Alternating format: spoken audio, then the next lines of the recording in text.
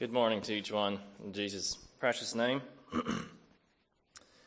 What a blessing and a joy it is to be here together with fellow Christians to worship and praise our God together. Truly, we have a lot to rejoice about. I want to welcome all the visitors this morning. Thank you for coming and worshiping together with us. I trust we all can turn our hearts to the Lord this morning, and that He would have something for each one of us. Before we start, I'd like to, maybe we could all stand, and if I could have maybe two brothers lead out in prayer, that would be a blessing. I'll close then.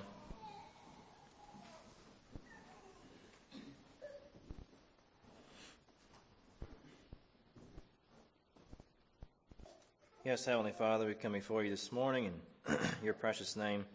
Father, we do thank you again just for a new day we have to serve you, to worship you, to live for you. Father, I thank you so much again for salvation and for that great love that you showed to each one of us. Father, I pray that you would help us to truly be little Christians here on this earth, that we would be showing forth your glory to a lost and dying world, and your salvation. Father, would you help us with that? And I pray that you would be with us here this morning as we look at your word. Father, I pray that it would speak to our hearts and draw us to yourself. Father, that we could be made more into your likeness. God, I just ask for your help here this morning and pray that you would come and meet with us here today. In Jesus' name, amen. You may be seated.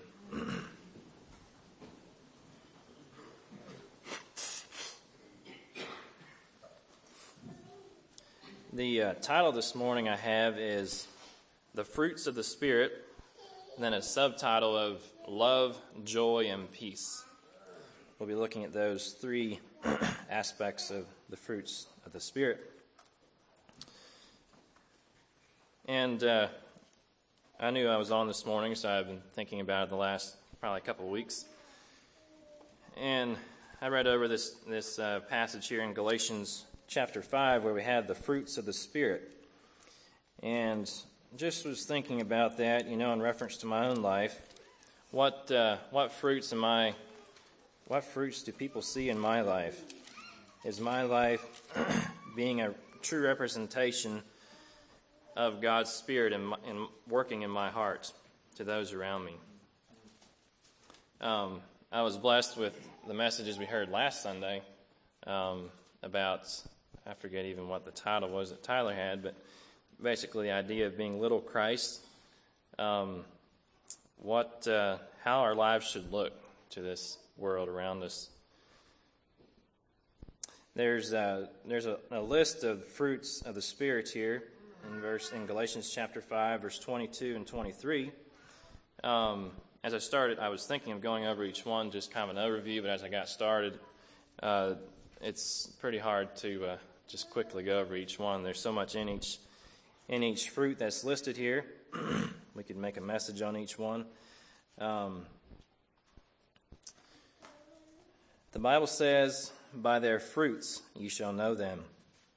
And the fruits that we are showing in our lives, people will notice, and they pay attention. And I guess that, and at least in my life, in my heart, I want God to, I want to have that close relationship with Him so that my fruits and the fruits that are being shown in my life are making a difference to those around me, and people can see Christ in us and in me. When you see a person that is exhibiting some of these fruits, or at least endeavoring to, you can pick them out quite easily. They kind of stand out. If someone's joyful, we enjoy being around someone that's joyful or someone that's filled with God's peace in their lives. That's attractive. Or they have the love of Christ in their hearts. That's something that we are drawn towards if we truly have the what God wants for us here.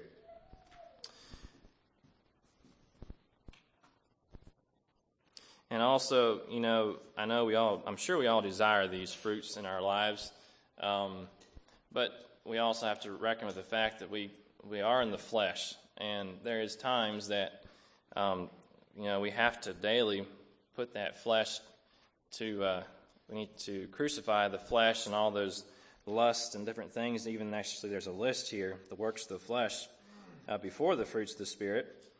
And, those things continually want to come up and they want to come out of our lives.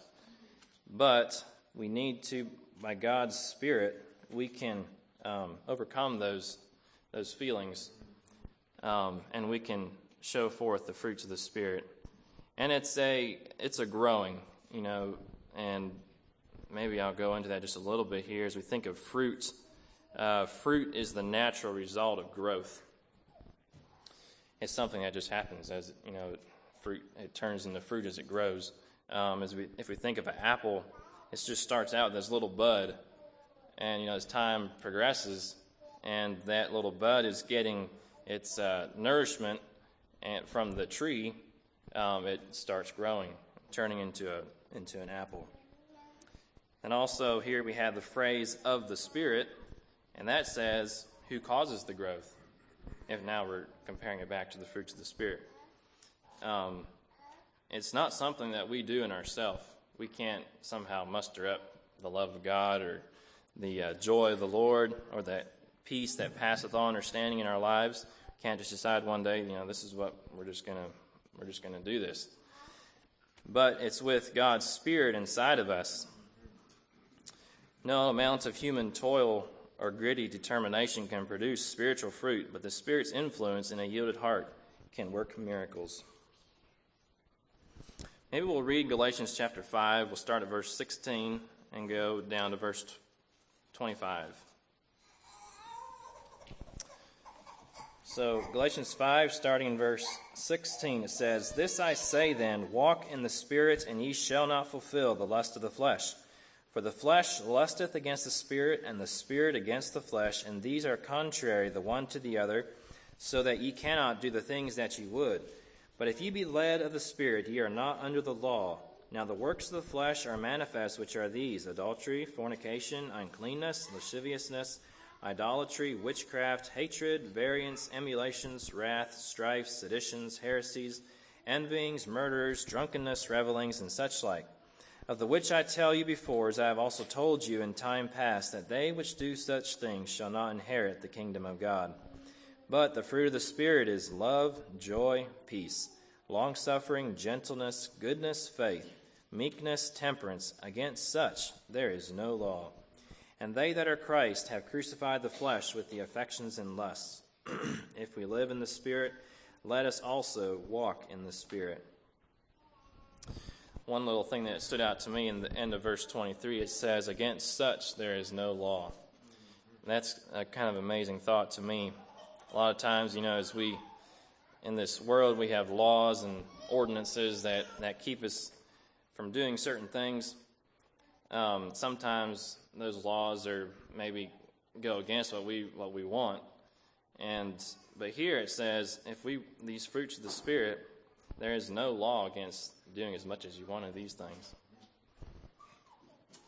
That's a blessing. Let's seek after those fruits. So the first one here we have is love. And I kind of did maybe a little bit of just a word study. So I hope y'all can, I have some readings. I hope you can follow along with me here. These aren't all my thoughts here, but we're going to look at love, joy, and peace. First one, the English word love has a very broad meaning, but the Greek language was very precise. The love which the Holy Spirit manifests in believers is agape. This love is not a feeling but a choice. It is the choice to be kind, to sacrifice, to consider another's needs greater than one's own.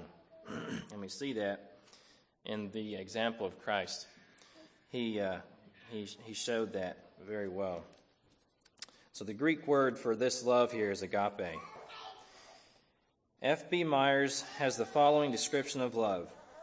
Wherever there is true love, there must be giving, and giving to the point of sacrifice. Love is not satisfied with giving trinkets. It must give at the cost of sacrifice. It must give blood, life, and all. And it was so with the love of God. He so loved the world that he gave his only begotten Son. Christ also loved and gave himself up, an offering and a sacrifice to God. We are to imitate God's love in Christ, the love that gives, that counts no cost too great, and in sacrificing itself for others, offers all to God and does all for his sake. Such was the love of Jesus, sweet to God as the scent of fields of new-mown grass in June.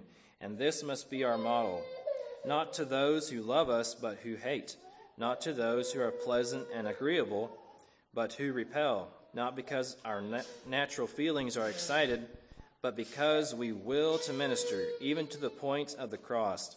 Must our love go out, and every time we thus sacrifice ourselves to another for the sake of the love of God, we enter into some of the meaning of the sacrifice of Calvary, and there is wafted up to God the odor of a sweet smell.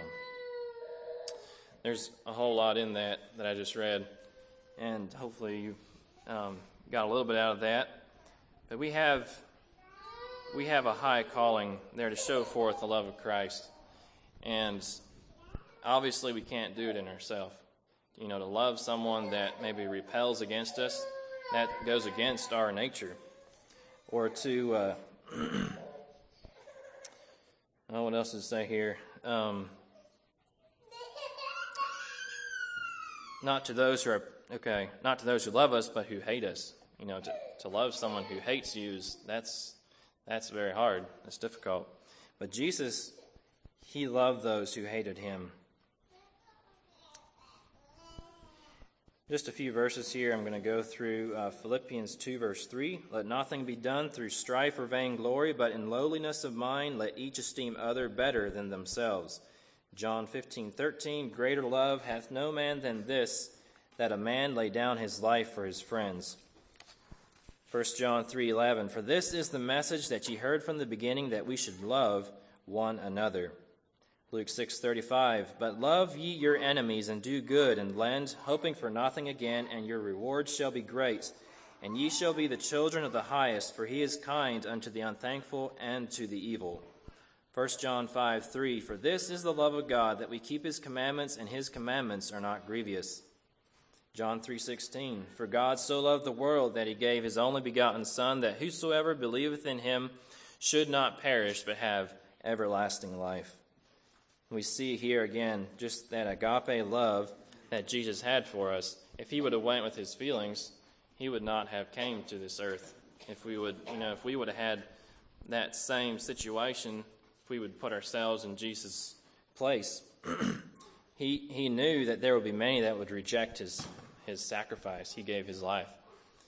But he made a choice that he was going to love unconditionally and sacrificially, expecting nothing in return. Just a quote here, people do not care how much we know until they know how much we care. And that kind of stood out to me. People do not care how much we know until they know how much we care. The next one is joy.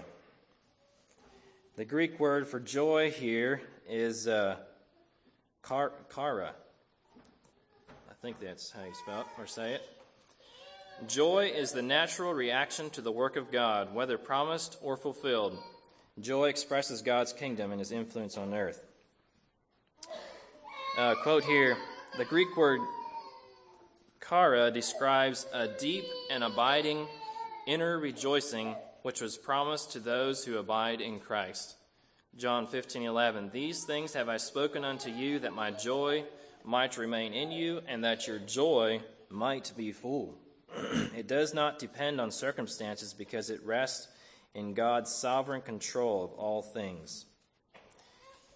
And that's very true. If we would only have joy, if everything was going well, that would be a difficult life. So a lot of times things don't always go the way we want them to. More often than not, probably. But this joy, this deep inner joy, does not depend on circumstances because it rests in God's sovereign control of all things.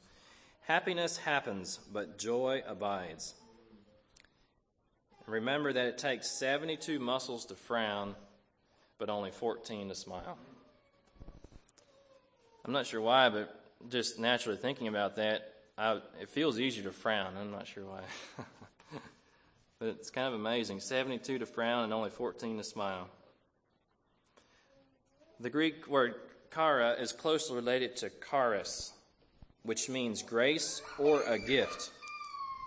Chara is the normal response to charis. We have joy because of God's grace. Possessing joy is a choice. We choose whether to value God's presence, promises, and work in our lives. When we yield to the Spirit, He opens our eyes to God's grace around us and fills us with joy. Romans 15:13, now the God of hope fill you with all joy and peace in believing that you may abound in hope through the power of the Holy Ghost. It is only in fellowship with God that we can make our joy complete. There's a few different quotes here. Joy is the byproduct of obedience. Those that look to be happy must first look to be holy. Haydn, the great musician, was once asked why his church music was so cheerful, and he replied, when I think upon God, my heart is so full of joy that the notes dance and leap, as it were, from my pen. And since God has given me a cheerful heart, it will be pardoned me that I serve Him with a cheerful spirit. And a lot of times for us as humans here on this earth, we look to things of this world to bring us happiness. And I say happiness because happiness is fleeting. Joy, real joy, does not depend on things to make us happy. One of those things is money. There was a American millionaire that had plenty of money, but when he was dying, he said, I suppose I'm the most miserable man on earth. Now, we would think that's a little strange because you would think if he had $1 million or however much money he had, that he would be very happy and he would have all the joy that a person could ever want. But he said, I'm the most miserable man on this earth. We can see there that money does not bring us true lasting joy. There's also many other things that we could put in there. Just a example here of a person that was filled with joy, the eternal effect of a Christian filled with the joy of the Lord. Many years ago, when the great missionary Adoniram Judson was home on furlough, he passed through the city of Stonington, Connecticut. A young boy playing about the wars all the time of Judson's arrival was struck by the man's appearance. Never before had he seen such a light on any human face. He ran up the street to a minister to ask if he knew who the stranger was. The minister hurried back with him, but became so absorbed in conversation with Judson that he forgot all about the impatient youngster standing near him. Many years afterward, that boy, who could never get away from the influence of that wonderful face, became the famous preacher Henry Clay Trumbull. In a book of memoirs, he penned a chapter entitled, What a Boy Saw in the Face of Adoniram Judson. That lighted countenance had changed his life. Even as flowers thrive when they bend to the light so shining, radiant faces come to those who constantly turn towards Christ. What a challenge for us as we think of that. May our faces and our countenance show forth the joy of the Lord so that people can see Christ, that it would be an influence to those around us. Okay, the last one here is peace. This Greek word is irene, comes from the verb iro, to join or bind together that which has been separated. Literally pictures the binding or joining together again of that which has been separated or divided, and thus setting at one again. It is the opposite of division or dissension. Webster defines peace as a state of tranquility or quiet, freedom from disquieting or oppressive thoughts or emotions, harmony in personal relations, and then a pact or agreement to end hostilities between those who have been at war or in a state of enmity. I'd like to turn to Philippians 4 and start reading in verse 6, reading an account here.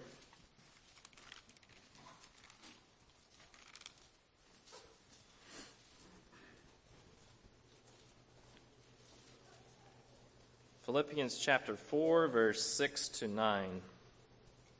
says, "Be careful for nothing, but in everything, by prayer and supplication with thanksgiving, let your requests be made known unto God, and the peace of God, which passeth all understanding, shall keep your hearts and minds through Christ Jesus.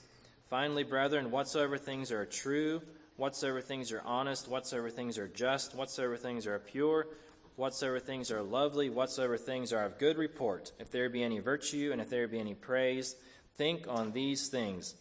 Those things which ye have both learned and received and heard and seen in me do, and the God of peace shall be with you." And also here in Ephesians 2, verse 14, it says, "For he is our peace, who hath made both one, and hath broken down the middle wall of partition between us, having abolished in his flesh the enmity, even the law of commandments contained in ordinances, for to make in himself of twain one new man, so making peace." I think that's one of my most favorite passages. He hath broken down that middle wall of partition between us. As I was just going over some of these different fruits here, just the relation of peace and joy and love, it's really amazing to see how they all work together somewhat. We have, because of peace, in our hearts, of that reconciliation between us and God, we can now have joy. God's joy is in our hearts, and also that love is what brought Jesus to this earth and reconciled us to himself and saved us. Peace does not mean the absence of pain or hurt. It means that in our pain or hurt, we have peace because we know the Lord and we know he is in control. D.L. Moody said this, "A great many people are trying to make peace, but that has already been done. God has not left it for us to do. All we have to do is enter into it."